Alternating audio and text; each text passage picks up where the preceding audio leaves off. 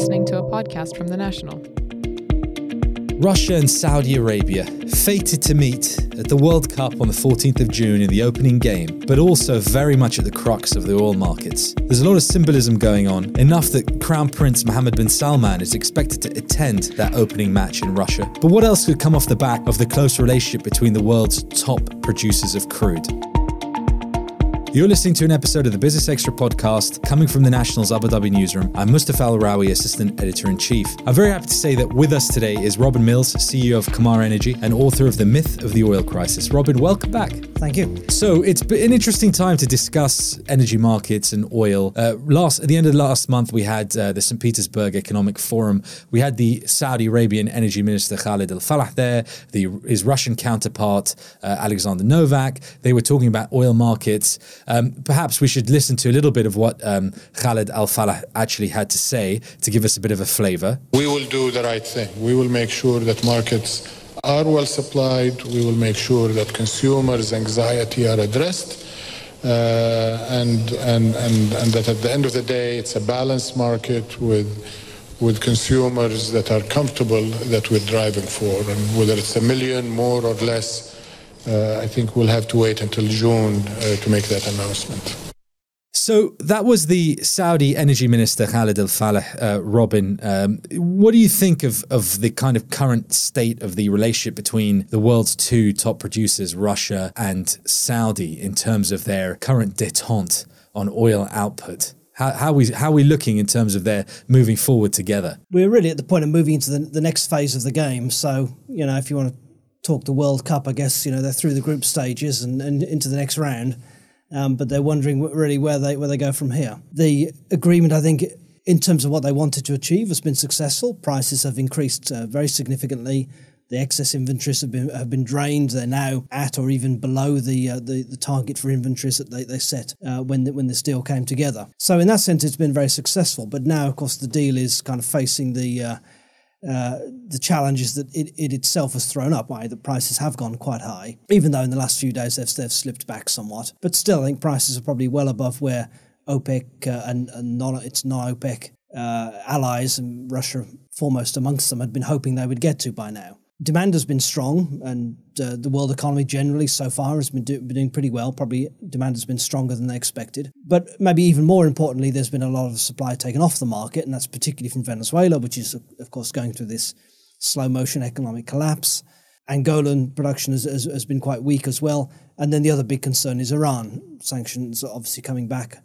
US-imposed sanctions on Iran, and concerns that Iranian production will be cut too. And so for all these reasons, prices have risen significantly, and now OPEC and Russia have to think, well, what do we do next? Keeping these production cuts in force, and OPEC is at the moment cutting much more than it intended because of the loss of production from Venezuela in particular. Keeping these cuts in force is getting to the point that it becomes potentially dangerous. Prices can go too high, and that exposes OPEC to a lot of political criticism. And we've heard this criticism in recent weeks from Donald Trump, who was tweeting that OPEC was artificially driving up the price. We've heard criticism from India saying that prices are getting too high and that their economy is getting squeezed. And then there's just the concerns about the economic impact of this, that if oil prices do go too high and triggers a worldwide recession, or at least triggers a lot more effort on reducing oil demand, that'll just lead to prices slumping again, and we'll be back where this whole thing started in 2014. So OPEC really has to enjoy the fruits of reasonably high prices, but not go for too much, not allow a damaging price spike to develop. And one of the big uncertainties, of course, here, and I'm sure we'll talk about this, is Iran, because if the sanctions on Iran are very effective and a lot of Iranian production comes off the market, then there will be a price spike, and then there will be pressure on the other OPEC members to step in, increase their production and fill that gap. I definitely want to drill down to some of the factors that are impacting oil markets, such as the potential consequences of the reintroduction of Iran sanctions. But if we take a step back, and you mentioned 2014, and if I think about the last 4 years of sort of the political aspect of energy markets, and initially when we reached that peak in the summer of 2014 of $110 plus dollars a barrel, and then since then we had this slide in oil prices. We went under $30 a barrel at one point, and OPEC all that time was unwilling to act to shore up oil prices. It was a market share game. They wanted to get as much oil onto markets, particularly end user markets like China, the Saudis, the UAE. They said, we're not particularly worried about having to prop up the prices. Let's sell. But at some point, they realized they really needed to act on prices, but they realized, I think, or at least in my opinion, that OPEC no longer had the sway on oil markets that it once had decades ago. So this plan to bring in non-OPEC producers, as you said, foremost Russia, into the conversation to kind of shore up oil prices, to create some kind of stable force in oil markets to counteract what had become, I think, a new factor in oil markets the last few years, which was US shale production, meant that in concert, OPEC and the Russian-led non-OPEC producers decided to step in and say, we'll reduce output, something like 1.2 million barrels a day. They were going to cut back. And the result has been, we're here now over the last 12 months where oil is close to $80 a barrel. Brent was at 76 this week. It had touched 80 plus, but has dialed back a little bit. And it seems to me, and my question's coming after a very long summary, is that OPEC and Russia are now stuck with this role of stabilizing markets, even though 2 years ago, OPEC really didn't want to have that role, and they've kind of assumed it again. And it's quite interesting because you'd like to think that right now what they'd love to do is to step away and say, let's focus on market share again. But they can't, right? Because they've set the expectation that they will act in concert together. Yes, and I think as you say, it became essential for OPEC to have other big non-OPEC producers in any deal because of the fear of losing market share. And Russia was really the only big producer that was fitted that bill, that it was big enough to make a difference and that it was willing to cooperate. They had Oman in there as well, that's maybe helped a little bit. And there's a whole bunch of other countries which really are insignificant because they're either not that big producers or their production was declining anyway. So, or they've just simply ignored the deal, even though supposedly they're members of it. So you had Mexico and Kazakhstan and others, but they're notionally members, but really they're irrelevant. It's really all about Russia as is the major producer. Now, I think at that point it was really essential to have Russia in the deal because it was necessary to have some big producers who would cut production. Now we're kind of almost at the other end of the scales because now it's becoming more essential to have some big producers who can increase production at short notice to meet any of these gaps and try and cool off the prices required. And again, the only big producers in this deal who can really do that are Russia, Saudi Arabia, to an extent the UAE, and perhaps a bit from Kuwait. They're the only ones with significant spare capacity. Everybody else doesn't really have spare capacity that they can deploy easily, if at all. So I think on both sides of that scale, the way OPEC has always functioned, when it functions well anyway, to be able to cut production to shore up the price and be able to put oil back on the market when it's demanded, when prices are going too high. Russia has been the other key player that fits that bill. So they have a lot in common. They had a lot in common before. They seem to still, and that was the message at the St. Petersburg Forum, very much that Russia and Saudi still are on the same page. And we're expecting, as we head in towards the big OPEC ministerial meeting towards the end of June, that that will also be reiterated, that there will continue to be this progress. I mean, we had reported on the idea of a supergroup, the idea that OPEC would long-term work in partnership with a massive producer like the Russians to ensure that there was always this reliable presence within energy markets that all participants could think of as sort of a continuous or a continuum, that they wouldn't be at the mercy of, jump in shale production here or fall in demand there. But it also seems like the US shale producers continue to be a big factor in where oil prices go, certainly. And I know it's not all about the price, but most recently the fall in the oil price has been because there's been record production in the US once again. And this is, again, a function of higher oil prices. So we're stuck in a kind of, not an echo chamber, but we're in a cycle where prices go up, so more production in the US, which increases supply, which reduces prices, which then results in perhaps OPEC and Russia acting together in raising prices. So it seems like we're in some kind of continuum, it seems. Yes, I think if you go back a couple of years, the idea was that shale oil production was so flexible and so large that it would kind of cap oil prices, that oil prices couldn't go above $60, let's say, because a lot of US shale would come on the market and as you say, then OPEC and Russia would then either be faced with having to reduce their own production to accommodate it or accept that prices would go down. Now, I think it's turned out to be a bit more complicated than that. US shale production has been extremely strong this year, and I think will continue to do so. But it's running into a number of bottlenecks. The production in the Permian Basin in West Texas, which is the main area for production growth, is getting constrained because there aren't pipelines to take the oil to market. There aren't processing plants and pipelines to deal with the gas that comes out. There are shortages of drivers, shortages of sand for fracturing the wells that are being drilled. So all kind of bottlenecks are coming up because growth is going at such a red-hot pace. And the price that the US producers are getting for their oil is well below world market price because of all these barriers in getting it to market. And so the shale oil has not been able to cool off the market to the extent that maybe people expected. It's also, I think, increasingly apparent it's kind of the wrong kind of oil. And what I mean by that is that US shale oil is very light. It's great for making gasoline, petrol. It's not so good for making heavier fuels like diesel and jet fuel. And the market is getting kind of short of those kind of fuels. Middle East crudes, medium gravity kind of crudes are very suited for that. And of course, they're the ones that have been, and same with the Russian crude, they're the ones that have been cut back. And so, you're seeing a market which is maybe going to be oversupplied in certain kind of grades and undersupplied in others. So the picture's rather more complicated than we thought 2 or 3 years ago, where it was just that Shell would automatically ride to the rescue. Is that a function of maybe, like I said, a simplistic view of oil markets where we only look at the price, when in fact it's a lot more fragmented than it appears to be? And then more recently, we've had in the last couple of years a cutback of investment in general, not just in the US but elsewhere, as the price was depressed and as the majors were taking on new strategies. But also we've seen a re-emphasis on sort of downstream and petrochemicals as well, which is kind of a different kind of demand. So it feels like while on the broader price conversation, we're in that continuum, there's a whole load of other things that have been changing because, I guess, of the shock of that oil price collapse after the peaks of 2014.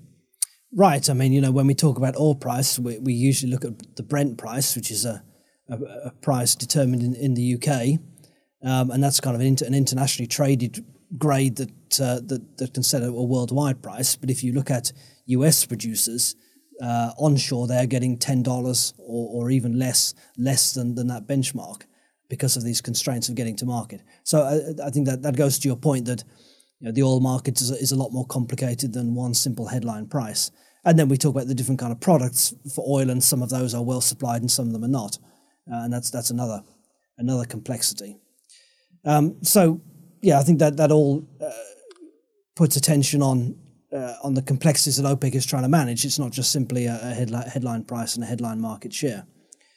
When you talk about the downstream, I think that's something that's come to prominence in terms of oil company strategies more recently, particularly Middle Eastern national oil company strategies. And that's driven, I think, not so much by shale and by low oil prices and so on. I think that's really driven by a couple of factors. One of those is the rise of Asia. Middle East countries and their companies are all targeting Asia because that's where the demand growth is. The US's oil imports are going down and down every year. European oil demand is it's last year or two has been some growth, but I mean long-term European oil demand is in decline. The developing markets are really where the action is, and that's really Asia. So we're talking about China, India, and then a bunch of smaller but still very significant countries. And so with this sort of rise of Asia, as you put it, and the importance of those end user markets, particularly China, and you kind of almost creating a sort of a different kind of ecosystem that might operate independently from sort of the more global factors that influence benchmarks like Brent crude. It seems like this is something that is developing all on its own directly, which might have been part of the strategy after the sort of peak, we hit peak oil prices, of just pumping oil and retaining market share, because that was the time to capitalize on the demand in Asia. Well, there's a lot of attention on capturing market share within these key markets, a lot of competition. And that's interesting, I think, because you've got Saudi Arabia and the UAE and others in OPEC cooperating with Russia and the OPEC deal, as we said. But they're also strong competitors, and Russia is a big supplier of oil through its pipeline that goes to China. Russia is supplying and competing for markets very actively in Asia. So it's not just a collaborator, but it's also a commercial competitor. But I think when we think about petrochemicals, the companies are really looking to the long term. And they're thinking, well, firstly, they're constrained on growing their production, what we call the upstream, because of the OPEC deal, that puts limits on being on increased production. And even if the OPEC deal is relaxed, still they will not be able to flood the market. So where do they look for growth? And the obvious place is the downstream. So that's refining and petrochemicals, and therefore plastics and everything else that comes out of the petrochemical industry. And also longer term, they're thinking that there are some significant competitors to oil, and the one everyone focuses on is electric vehicles. And there are some quite credible forecasts and predictions that really see electric vehicles taking off in the mid-2020s or by 2030 or so. And at some point, oil demand for fuel, for petrol and diesel, will go into decline. So then where is the growth market? And the big one there seem to be petrochemicals, because these expanding economies need a lot of plastics and rubber and all the other kind of petrochemical products. So big picture-wise, if I think about some of the factors that might be making producers and end market users nervous, then the whole talk about potential trade wars and tariffs, and this idea that, if there is a tit-for-tat trade war between the United States and China, or where Europe gets dragged into it as well, then that could suppress demand for everything. And as a result, would suppress demand for oil and all its related products. Yes, absolutely. That's a big concern. If world trade slows down, China is a huge exporter of all kind of goods to the world, of course. And if that slows down, China's own oil demand will slow down with it. Or if there's a generalized world recession triggered by these kind of trade wars, that is a big concern. And I think you also see the US trying to use its oil and gas supplies more strategically nowadays. For example, I think the Chinese have looked at their trade deficit with the US, or the deficit that the US runs with China. Now, bilateral trade deficits between two countries are a nonsense in trade economics, but it's something that the Trump administration is very hung up on. The Chinese have realized they're going to be buying more oil and gas anyway. The US is exporting more, so China's going to buy more US oil and gas by default. They can just simply claim that as a win and knock that off the trade deficit. So that's a relatively easy kind of political gain, where the Chinese really give up nothing to get some headlines that will satisfy the US administration. You also see the US trying to push its gas in particular into Europe in competition with Russian gas, and even looking at sanctioning Russian gas projects into Europe. And there are political reasons for that over Ukraine and Crimea and so on, but it also becomes a commercial opportunity for the US. So it seems to be a doing business posture, sort of, tough talk, tough negotiation, and that's how I'm going to get my product to market first, or my product to be the best out there, or the best sought after out there, basically. Yes, I think so. Look, bear in mind, I think all these decisions on trade and who buys what are very much made on commercial lines, with a few exceptions, of course, where there are sanctions or whatever. The Chinese government may direct companies to buy a little bit more US oil for cosmetic reasons, but largely they're driven by the best deals. So the Chinese government knows it's not actually giving anything up by promising to buy US oil that it would have bought anyway. But I think in developing the petrochemical value chain, and that's where we come back to the downstream, there is an opportunity there to anchor a specific demand in specific countries. And you see that the Middle East countries are looking at building petrochemical plants and refineries on a huge scale in India, China, Indonesia, Vietnam, and other major Asian countries. More Business Extra in just a moment, but first allow me to tell you about the National's other podcasts. Beyond the Headlines takes a deeper dive into the biggest news from the week with a distinct Middle Eastern point of view.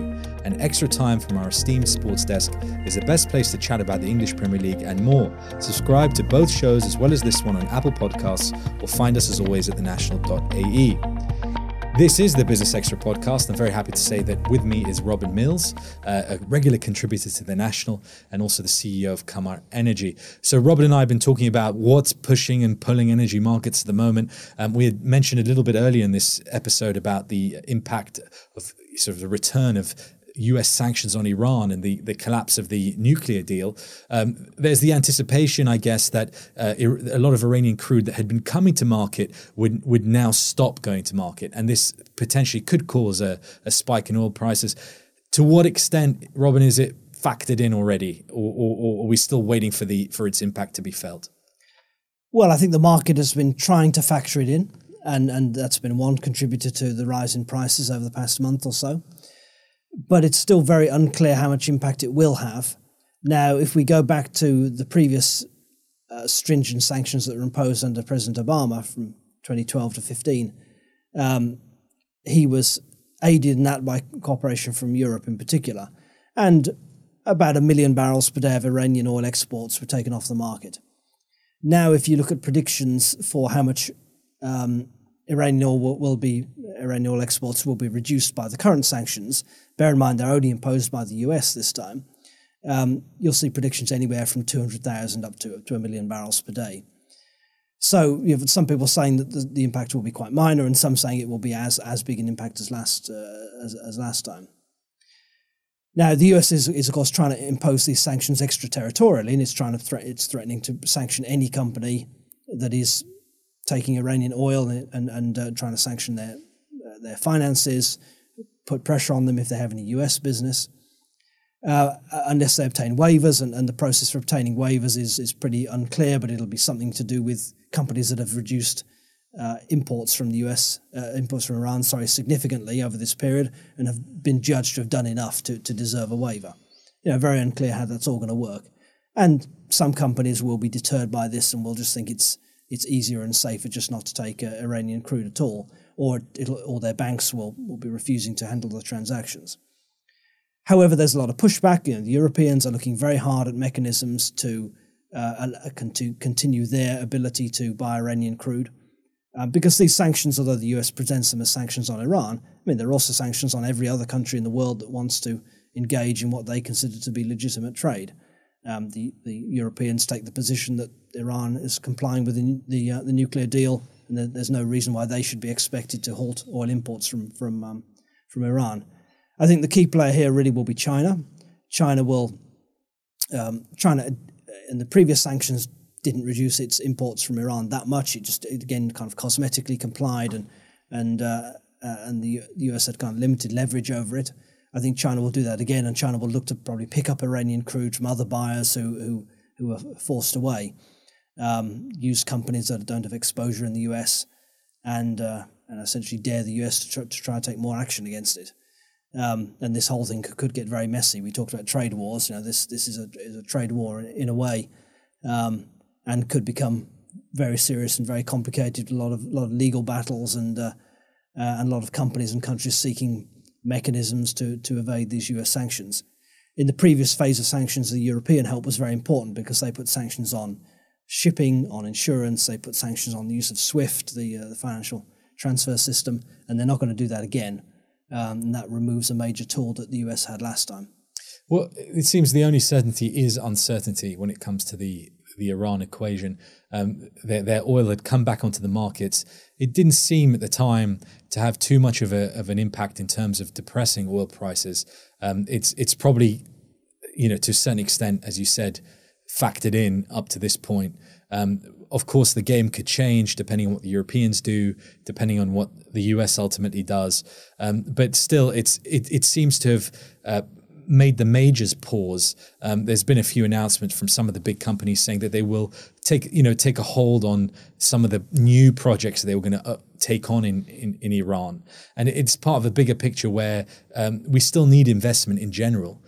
in production across the world, not just in the Middle East, to ensure that we don't have a situation where demand is really outstripping supply. Could they potentially take this investment elsewhere? Could they look elsewhere in the region if they don't continue with their Iran investments? Could, for example, Abu Dhabi, which is getting in bed with more and more players on offshore, for example, and downstream, could that investment find its way here and elsewhere in the region? Well, I think the first question, this hit on the Iranian oil exports. Maybe the impact of that will not be so great, but I think there will certainly be a significant impact on Iranian oil investment. It'll be difficult for Western companies in particular to invest in major projects in Iran. And you've seen Total, for example, saying that they would not be able to invest in the project that they signed for in Iran unless they get a waiver from the US, which I'd imagine is pretty unlikely to be forthcoming. And that'll essentially means handing that particular project over to their Chinese partners. And this is what we'll see. The Chinese will pick up all this kind of business in Iran, as they did previously, and Western companies will find it much more difficult to be involved. Perhaps the Russians will play a part as well. Now, as you say, there is clearly more of a need for upstream investment in general. So shale oil production has been growing very strongly, but we need to see other production coming onto the market from conventional producers. And OPEC itself has talked this up a lot. I think that's slightly exaggerated because costs in the industry have fallen, so $1 billion of spending now buys you far more than $1 billion would have done 5 years ago. And because investment in new production actually is picking up, companies are starting to give approval for new projects around the world, and including even in more expensive deep water areas. They're getting confident to go ahead. In terms of the Middle East attracting that investment that might have gone to Iran but now doesn't, yes, look, I think companies are very willing to invest in the Middle East. It's still got the world's largest and lowest cost oil reserves. What they need to see is simply good projects with attractive terms. Now, those financial terms can be quite tight, but not so tight that they just make investment impossible. Recently, we've seen a lot of restructuring in Abu Dhabi, a lot of new partners and existing partners coming back into the first of all into the onshore fields and then into the offshore fields. So that kind of process of restructuring is pretty much complete, and there's a number of major projects that will go forward, now able to go forward because of that. Abu Dhabi is now offering exploration areas, which I think will be awarded towards the end of this year. Very, very interesting, the chance to explore in a major oil-producing region, which has not been open for many years.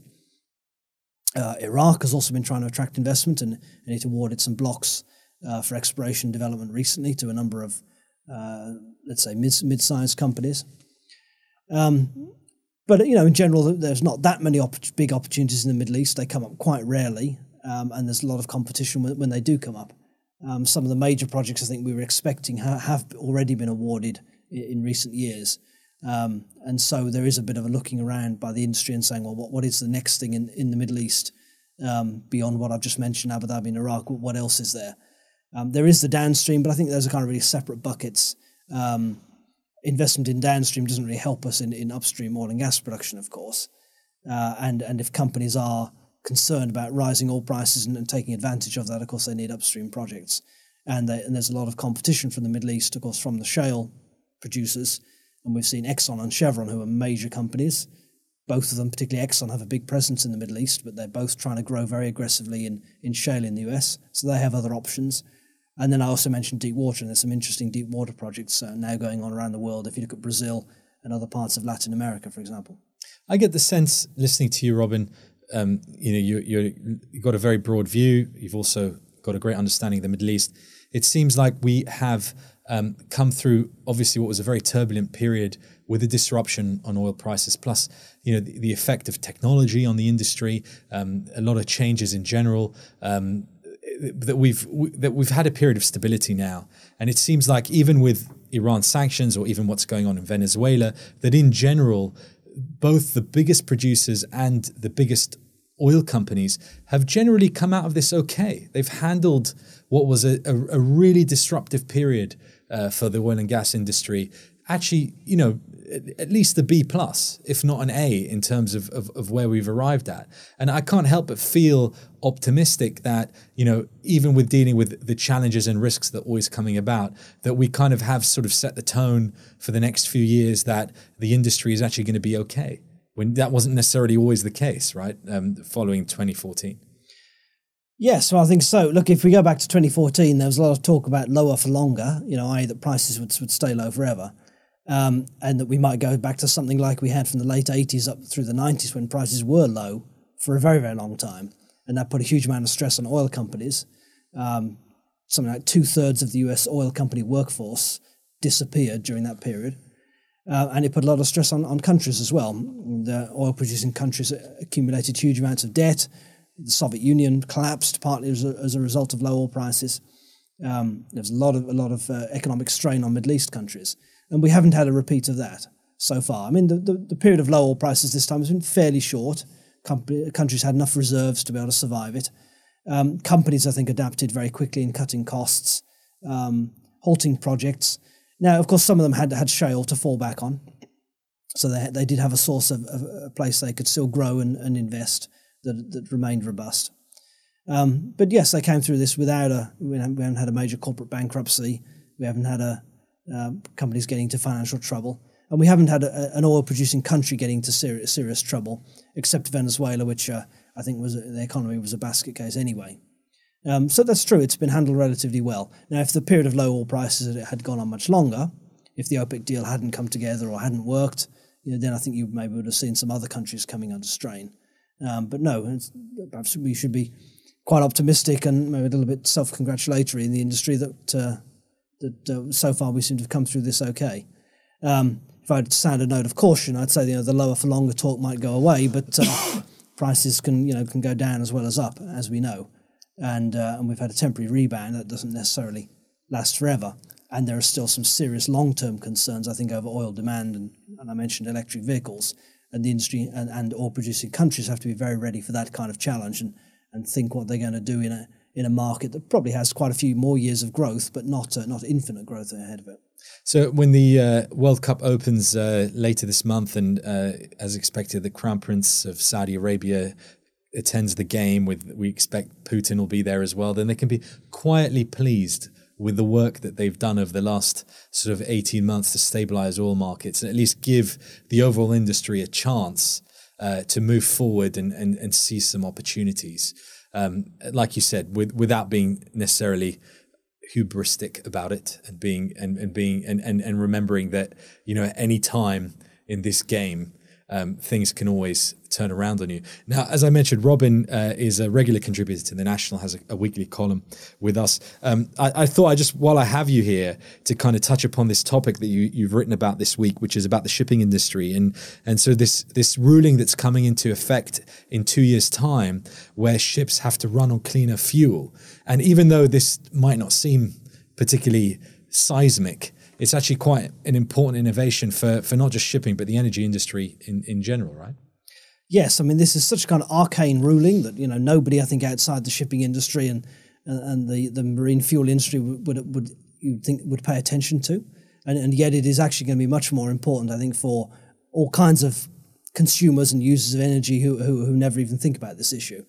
I mean, basically, ships run on bunker fuel, which is kind of heavy fuel oil. It's the waste product out of refineries, dirty, thick stuff with a lot of sulfur in it.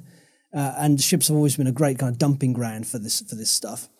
Now the International Maritime Organization has ruled that ships now have to use much lower sulfur fuel because this sulfur creates pollution along coastlines. That's very bad for human health, acid rain and so on. So they're no longer essentially going to be able to use this fuel unless they fit devices to clean up their exhausts. Otherwise, they're going to have to burn cleaner fuels. And this is a giant shake-up. I mean, I think if you look back to the early 1900s when we changed over from coal to oil for ships, this is let's say the next big change. So it's kind of the biggest change in marine fuel for a century or so, and it's really going to shake things up. Refiners are going to have to produce cleaner fuels that ships can use. The shipping, the bunkering companies that supply fuel are going to have to get this stuff. They're going to have to test it, make sure it's actually reliable. They can blend it and the engines are not going to get gummed up by it. and then make sure it's available at all the key ports. If you think of the key places where ships bunker in Houston, in Rotterdam, in Fujairah in the UAE, in Singapore, Shanghai, so all these kind of major ports are going to have the clean fuels available. And ship owners have got a difficult choice here. The shipping industry has been pretty depressed for a few years. Ship owners don't really want to spend money. And so far they haven't really invested in adapting to this issue. They haven't fitted the so-called scrubbers, which would clean up their exhausts. They haven't turned to burning LNG, liquefied natural gas, which is a very clean fuel. There's hardly any vessels of either of those types around. So they're going to try and buy cleaner fuels. But of course, on the 1st of January 2020, and even for a few months before that, everybody's going to be scrambling to buy these clean fuels, which are likely to be in short supply. The price of them is going to shoot up, and so refiners are going to have to work harder to try and make more clean fuels. They're going to have to buy more crude, and that essentially is going to drive up the price of crudes that are good for making these clean fuels. And it will drive up the cost of the other fuels that are similar to what the ships will now be burning, which is really aviation kerosene, what planes are running on, and diesel, which means higher prices for road haulage, trucks and so on, trains running on diesel, construction machinery, all these other kind of industries. So I think it's going to be quite a shock, and I think for many outside the shipping industry, an unexpected one. And, the industry will cope, and the industry will supply these fuels, and ships will adapt after a while. But I think we could easily see a year or two of significant disruption and uncertainty. And when shipping rates go up, and that, of course, drives up the cost of trade and has knock-on implications for goods being delivered around the world. So this really, although it kind of is something that goes into the trade press and gets talked about there, doesn't really hit the headlines in general newspapers. But you have started to see broader media talking about it because the expectation or the realization is dawning that actually this is kind of a big deal. Robin Mills, thanks so much for joining us this week. We hope to have you back again soon. Always good to talk to you. Thank you. So this has been an episode of the Business Extra podcast. We've been talking about energy and oil markets and future trends. I hope you've enjoyed it. Please do download all our podcasts at Apple Podcasts. Visit us as always at thenational.ae, and we hope you join us again next time.